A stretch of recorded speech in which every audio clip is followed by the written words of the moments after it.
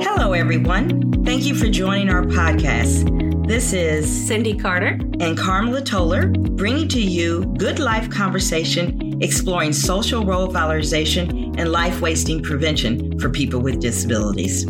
These conversations are for everyone. Maybe you have a disability, care for someone with a disability, or you are just curious about how people with disabilities are devalued every day right before your eyes. We can explore these topics and others during the Good Life Podcast. Welcome to the Good Life Podcast. I'm Cindy Carter. And I'm Carmela Toller. And we are on the road in New York City. We are thrilled to have in our studio today Andrew Oliver. Hello, everyone. We are here to find out more about DoForOne organization. Andrew, can you tell us what is DoForOne organization? Yeah, DoForOne is a relationship building program for people with disabilities. We primarily serve adults 21 and older, and we build one-to-one, freely given relationships between valued and devalued people. These relationships are purely freely given, and most of the time these relationships end up lasting for a long time. When did DoForOne come about? How did it start? Well, I think the best way to tell the story, a medium-length version, is to say that I was born and raised in a small town in Illinois. I moved to New York City 19 years ago as a musician. And I thought that this would be my big opportunity to go into the big city and follow the musical aspirations and cultural aspirations of the city. But little did I know, a number of detours in my life led me to working for an agency that supported people with developmental disabilities as a way of helping them get involved in their community by way of volunteering and finding work. And the first person that I was assigned to work with was a man named Tony Brooks. And Tony Brooks was institutionalized at the age of 6 years old. He was, like many were at the time, pressured. His parents were pressured by the medical professionals to be sent away to an institution. And so Tony spent from ages 6 to 16 living in Willowbrook State School. And then he was transferred over to Gouverneur Hospital until he was a young adult, and then by that point, group homes were starting to be implemented throughout the city, and he eventually got some group homes. And then I met him, and juxtapose somebody who lived a life like that and somebody who lived a life like mine, where I had the benefits of having grown up with my family and my two older sisters, and many experiences that I now see as extraordinary privileges. Meeting someone like Tony and getting to know him, I immediately went in thinking that I'm gonna change his world. But what was good for my ego in the truest sense was that Tony was an authenticity sniffer. He wouldn't put up with fluff. And so he saw right through my smile and my heroism. And the cape coming out of your thigh. Yeah, exactly. Yeah, he rolled his eyes at all that. He wasn't buying into it. In hindsight, I realized that one of the reasons he wasn't buying into it is because he's had many people come and go saying the same things, and that really spoke to me. It was actually 2 weeks until I was able to inspire him to get out of his bed and go into the community, which was my primary responsibility, was to support him to go into the community, community inclusion. We love those buzzwords, right? And so I realized how hard it actually is. He's never known community, right? His community was Willowbrook, right? Yeah. So you throw a word like community inclusion to someone like Tony, it's foreign language. Finally, when we did leave, the first day that we left, for a while I was sitting outside, just outside the apartment building, just to get fresh air. But by the time we walked up the block, a few blocks, we went to Borders Bookstore. And I miss Borders Bookstore. It was a nice, well put together bookstore with Dean and DeLuca coffee shop. And this was back in the day when you would listen to CDs and you would scan them and put headphones on. Put it on. Yes. And they would give you 30 seconds. He loved Borders Bookstore. his eyes opened wide, and it was like a world to him that he could explore, because there's magazines and there's books of all kinds, and there's all kinds of music that he's never had the chance to listen to before. And I didn't realize just how segregated people really were until I experienced the Borders Bookstore with Tony. And what was heartbreaking was the realization that he had lived at this particular group home for 7 years, and he did not know that this Borders Bookstore existed 2 blocks away from where he lived. Wow. So, musician from Illinois, thinking, Mr. Cool, I'm going to come and make it to the big time, whatever. And I find myself with Tony, and Tony, he changed my world, Little did I know that would happen. And I, beyond my paid role in his life, I was inspired to just stay in his life. After 2 years after I'd worked with him, I was given the opportunity to work full-time, so my caseload changed. No longer able to work with him on a paid basis, but I just knew that Tony was in my life for a reason, and so I stayed in his life, he stayed in mine, and that's when things really opened up in a way that was special. I was able to go see him on the weekends. I was able to take him to church with me. I was able to do the stuff that wasn't bound by the constraints of a paid role. And I saw the power of that. I also saw that over the longevity of our relationship, that there's a power in being a citizen and being an advocate, being a citizen advocate, in the sense that I was going into his group home and going to these life plan meetings and things like that as an unpaid friend. And there was power in my voice because I didn't have to be there. No one could fire me. No one could tell me what to do. There was no supervisor. It was overtime. There was no, exactly. So I was able to speak my mind and represent him the best way I knew that he wants to be represented, but struggled to do so because he was very emotionally intelligent, but his vocabulary was limited in large part because of no education. Right. He was in Willowbrook. So his broken speech was something that needed to be interpreted from somebody who knew him for a long time. And I was that person. And I kind of just stumbled into it. None of this was intentional. Right, I can only talk about it this way in hindsight. Right. But in real time, it was just intuition, I guess. Kind of like, oh, well, actually, I don't think that's what he meant. I think what he meant was this. Right. And those little representations that I was able to do on his behalf changed the trajectory of his life, his adult life, in some small ways, but in some significant ways, He ended up actually getting a job at Planet Hollywood in Times Square. Oh, how cool. Oh, my God. Yeah. And one of the reasons why was because one of his phrases was, I want to keep my mind occupied. And the way staff interpreted that was, okay, well, there's this and that program, and we're going to the museum on this day, on Saturday, and things like that. But then I spoke up and said, I think actually what he means, when I've had conversations with Tony about how he wants to keep his mind occupied, is he wants to work. He would like to have a job where he's actually making a real contribution. And he knows when he's not really giving a contribution. He's smart enough to know this. The token and that happens is not a lot. working for you. Yeah. Yes, and I think that's a mistake that oftentimes we make, is we think they're not going to know any better or something like that. But Tony knew, and he would get angry many times when people underestimated him. So, long story short, I kind of fumbled into this power of freely given relationship just by getting to know him. Sadly, he died in 2014, and I mean, from this day till now, the foundation of DoForOne is essentially the relationship that I had built with him. So how long did you know Tony? I guess it would have been 9 or 10 years, something like that. Yeah.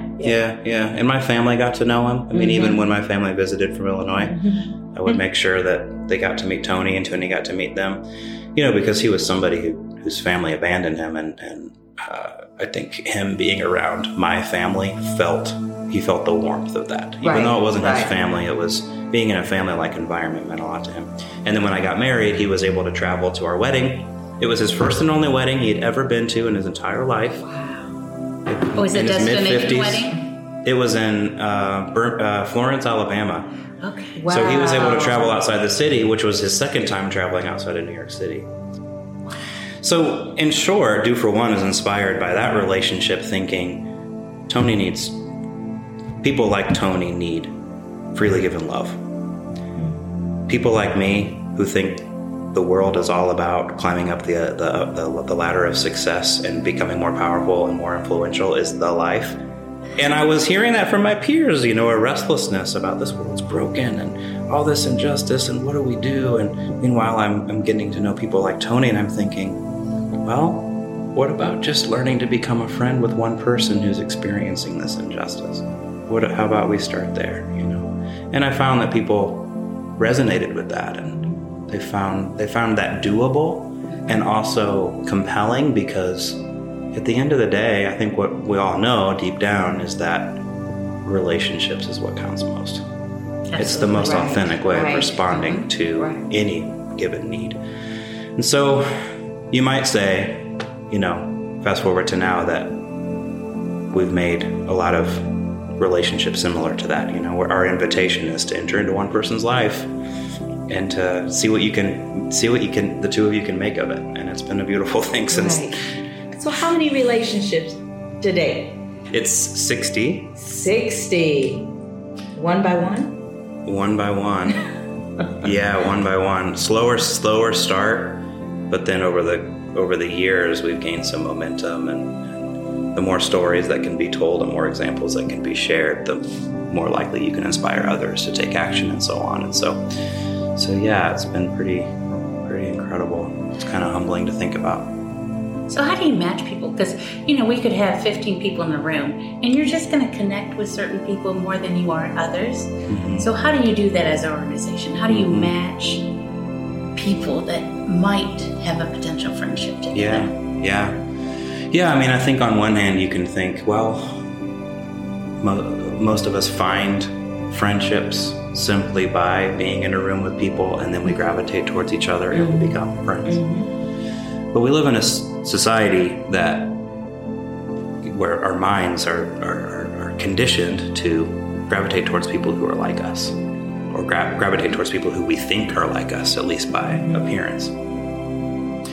And as you know, and I'm sure the listeners know, there's a deep chasm between valued people and devalued people, and the chasm is real. And DoForOne recognizes that oftentimes, not always, but oftentimes, relationships between a valued and a devalued person is not going to happen unless there is a third party who makes the invitation. Because even when you talk to somebody who has it on their hearts to befriend somebody who might be different or might be in need, there's sometimes, even with the good intentions, there's sometimes a sense of, can I ask for their phone number? Would it be okay if I went to see them on Sunday? Or is it okay? Like, I don't want to. And then the fears of the person making too many demands on you and not wanting to get kind of sucked in. Right. There's that fear. And then there's the fear of saying the wrong thing or doing the wrong thing, and then ended up like hurting their feelings by, the language wars, for example, around people with disabilities is pretty hot, and that can sometimes cause people to feel like, well, I don't even want to talk to people because I don't want to say the wrong things, Right. So the third party, DoForOne, is to help ease the situation and help both people feel more comfortable with getting to know each other and saying, yes, it is okay if you get their phone number, And the reason why I thought that Joe should meet Sam is because Sam, he lives in your neighborhood and he goes to the same softball field that you go to. I mean, you might even have seen him over there. And I just really thought that you could meet him because you're such a kind, wonderful person, and you're really affirming their strengths and you're trying to pair people up in that way. So that's a little bit about it. But I think the heart of it is that there needs to be an invitation, and it's really an unfortunate necessity that there needs to be an invitation. One would hope that people could just gain friendships. Right. But I think the reality is that we live in a world that requires a little bit or a lot of work to bridge this gap. And I think that's what it is. DoForOne, it sounds like it's a bridge to help both of these people that may never meet. Yeah. Right? So their life experience is parallel, but their life experiences are so different that it doesn't feel more far apart than they are. Yes. Yeah. I saw you at church. Yeah. I hear that so much, is that people are afraid to say the wrong thing. So they say nothing, which is wounding in itself. Right. Why isn't anybody talking to me? Yeah. Yeah. Well, and not only does it not tend to happen if people are in the same room, but more often than not, people are not even in the same room. You know, I mean, think about the example I gave with Tony going to the bookstore. Without my support, Tony could have lived his whole life without ever going to that bookstore. And a bookstore is kind of where you would meet your neighbors, right? Like that's a place, that's a third place, a third space where you would meet some people. But I remember that opened my eyes, as thinking like, wow, Tony needs relationships in his life, but how in the world is that going to happen if he can't even get to places where there are people to befriend? Right. So again, it speaks to the third party that's kind of working the mechanics of how can we create the opportunity for two unlikely people to meet. So, yeah. Right. Excellent. So what challenges do you have at DoForOne, or do you have any? Maybe you don't. I shouldn't assume that. Yeah. No challenges. So we live in a perfect world. Yeah. There's a good number of challenges. I think one of the challenges is kind of on both sides, right? So talking about the person with disabilities that we're recruiting to match them with somebody, typically without a disability, or at least somebody who's in valued standing in the community. When we're working with that person with disabilities, there are multiple layers of challenges,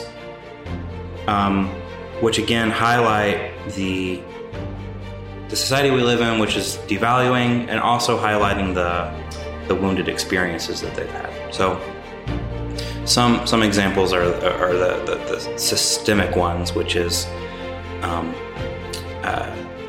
winning over the family members or the service workers to the idea of allowing this person to meet a friend in the neighborhood and to begin to take some of those risks, right?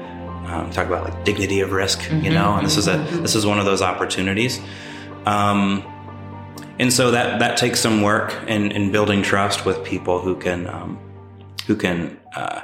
allow us to meet these people. And then once we meet people with disabilities, again, because of the wounded experiences that they've had, sometimes what we find is people peel back with maybe disbelief that such a thing would even be possible for their life, or perhaps they've had attempted to make friends themselves, but these people have taken advantage of them, and so they're thinking, I don't want to try that again. I tried that before and they stole from me, or I tried that before and they may have had bad experiences in their life as it relates to friendship, and so they're just closed off to it. So this is a couple of challenges on that side. But then as it relates to recruiting a valued person to voluntarily enter into a person's life, people's time and schedules oftentimes is a big challenge for them. So they say, that sounds great, but I don't think I have time right now. And so we have our ways of helping people understand how to make time, how it's worthy of sacrificing your time to enter into this person's life. We live in a transient city, and so identifying people who are rooted in New York City, and we never make anyone promise they'll never leave, because that's an unreasonable thing to ask. But we look for people who seem to be deeply rooted here and who are also willing to enter into hopefully a long-term relationship. And those are harder people to find, I had a chance to speak at a church recently, and I told her to share about DoForOne, and I told her ahead of time just to be realistic about the expectations. As I said, anytime we speak to 100 people, we'll probably get about 2 people interested. Right. Amazing. Yeah. And that's good for us. That's good. That's actually good. Yeah. Well, I would think people would think, I can't do that. It's a relationship. That's you've never had a friend before. You've never had a relationship before. I mean, that's what it boils down to. Yeah. Yep. So DoForOne is a not-for-profit, right? Mm-hmm. So you look for funding to sustain a large part of your operation. You're paid. You need some people who dedicate their time, and if they dedicate their time, they have to. That's their work. Yeah. So how has that been? Yeah. Well, that's another challenge. Right. Right. And I would say a couple of reasons why it's challenging. Fundraising is challenging for any nonprofit, right? Right. I think what's unique to us is that we are a purely freely given relationship building program. So to your point, a large portion of our funding does go towards allowing staff to spend time doing the relationship and community building. So sometimes funders, they want to give to something that's like a coat drive, something that's more concrete, easy to measure. Right. Relationships are difficult to quantize, and they're difficult to kind of measure the impact and that kind of thing. And we have ways of doing that, but I think at the end of the day, when it comes to what we do, there's no possible way to measure the full impact of what these relationships. And I think that's actually saying a good thing about the impact, right? In the sense that we can't. A lot of it's immeasurable, and I think it's a good thing internally for us. We see the value of that, but sometimes it can be hard to communicate that to funders. The other challenge is simply just the numbers. Our goal is to establish 15 one-to-one relationships this year, right? And so for us, that might sound good because we know the challenges of to get there, building relationships for people that we support. However, from the outside perspective, they're looking at one grant that says we serve 15,000 people doing this or that, or we gave meals to 5,000 homeless people, or so they're looking through and then they see 15 relationships a year. Oh, okay, and so that. Upon first impression, that may not sound like a lot. However, we have been able to find funding from people who grab a hold of the vision and see the value and see the depth, going deep, not wide. And they see the value of that. They see the authenticity in that, I think, because some people who are observant might notice, like, okay, feeding people a meal, that's one thing, but that's kind of a temporary need, whereas this is potentially like... It's providing a long-term, potential life-changing. Yes. Like I can give you a fish, or I can teach you how to fish. Right. It is like that. Yeah. The meal is going to be gone. I'm going to get hungry again. Yeah. The coat, I'm going to outgrow it, or it's going to get torn. Yeah. But the relationship, especially not just for a season, right? Yeah. You're really looking for people that are going to stay with this person, that you guys are going to grow old together. Yeah. So thankfully, we've been able to find people who see the value in that, and we've been able to get by the grace of God. Right. We get some funders from like family, friends, individuals who've gotten involved in our program, whether that be an advocate or a voluntary advocate or someone that we've served or a family member. We've also had some churches in the city give pretty significantly. So we've been making it out okay. Despite the challenges. Mm-hmm. So if someone wanted to donate, how would they donate to DoForOne? Mm-hmm. Yeah, on our website, DoForOne.org. It's an easy website to navigate. You simply go to the donate page. And on that donate page, it allows you plenty of ways to give electronically. So you can give straight from the website. You can give via Zelle or Venmo. Of course, you can write a check, and we've got the address that you can send it to right there. So wonderful. Thank you for asking. Excellent. Yes. And Andrew, you also are a fellow podcast, so we need to hear your information about what is your podcast and where can you find it? Our podcast is called Belonging Together, and it's an orientation to our work, but guided by stories from people who are actually in these relationships. And you can find that also on our website. So you can go to our website, DoForOne.org, and find the podcast tab. Or you can find us wherever you listen to podcasts. Wow. Apple and Spotify and all that. Okay. So, Belonging Together. Mm-hmm. So what if someone is interested in being an advocate? Mm-hmm. Is that they would contact the website or give you a call, or how is that about?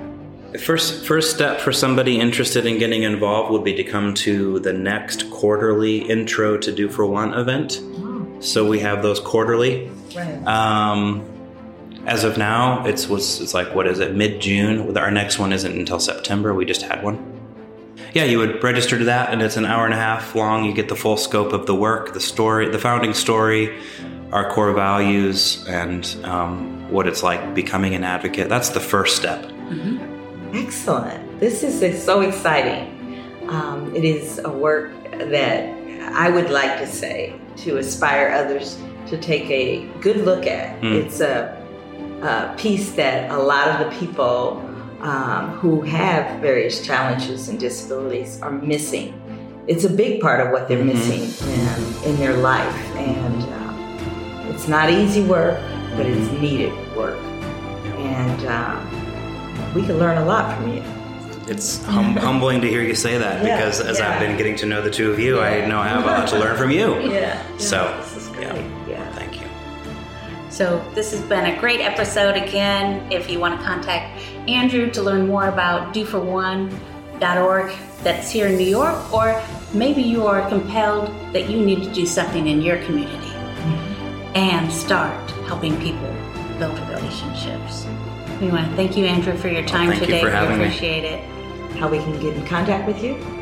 Yeah, well, you can feel free to email me directly, andrew@DoForOne.org. That would be one way to do it, And again, the website is DoForOne.org if you want to just kind of check out the site and see some stories and click around. So, yes, if you know somebody in your neighborhood or someone in your family who is vulnerable due to disability or something else, consider what you can come to mean to that one person, and you'll be surprised at even a little bit, how a little bit would make a huge difference.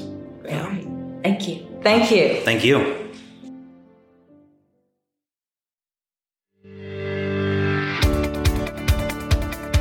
We want to thank you for joining the Good Life Conversation podcast. For additional information about today's topic, contact Carmela or Cindy at goodlife@lelhs.com. The conversation for a good life for all starts with you.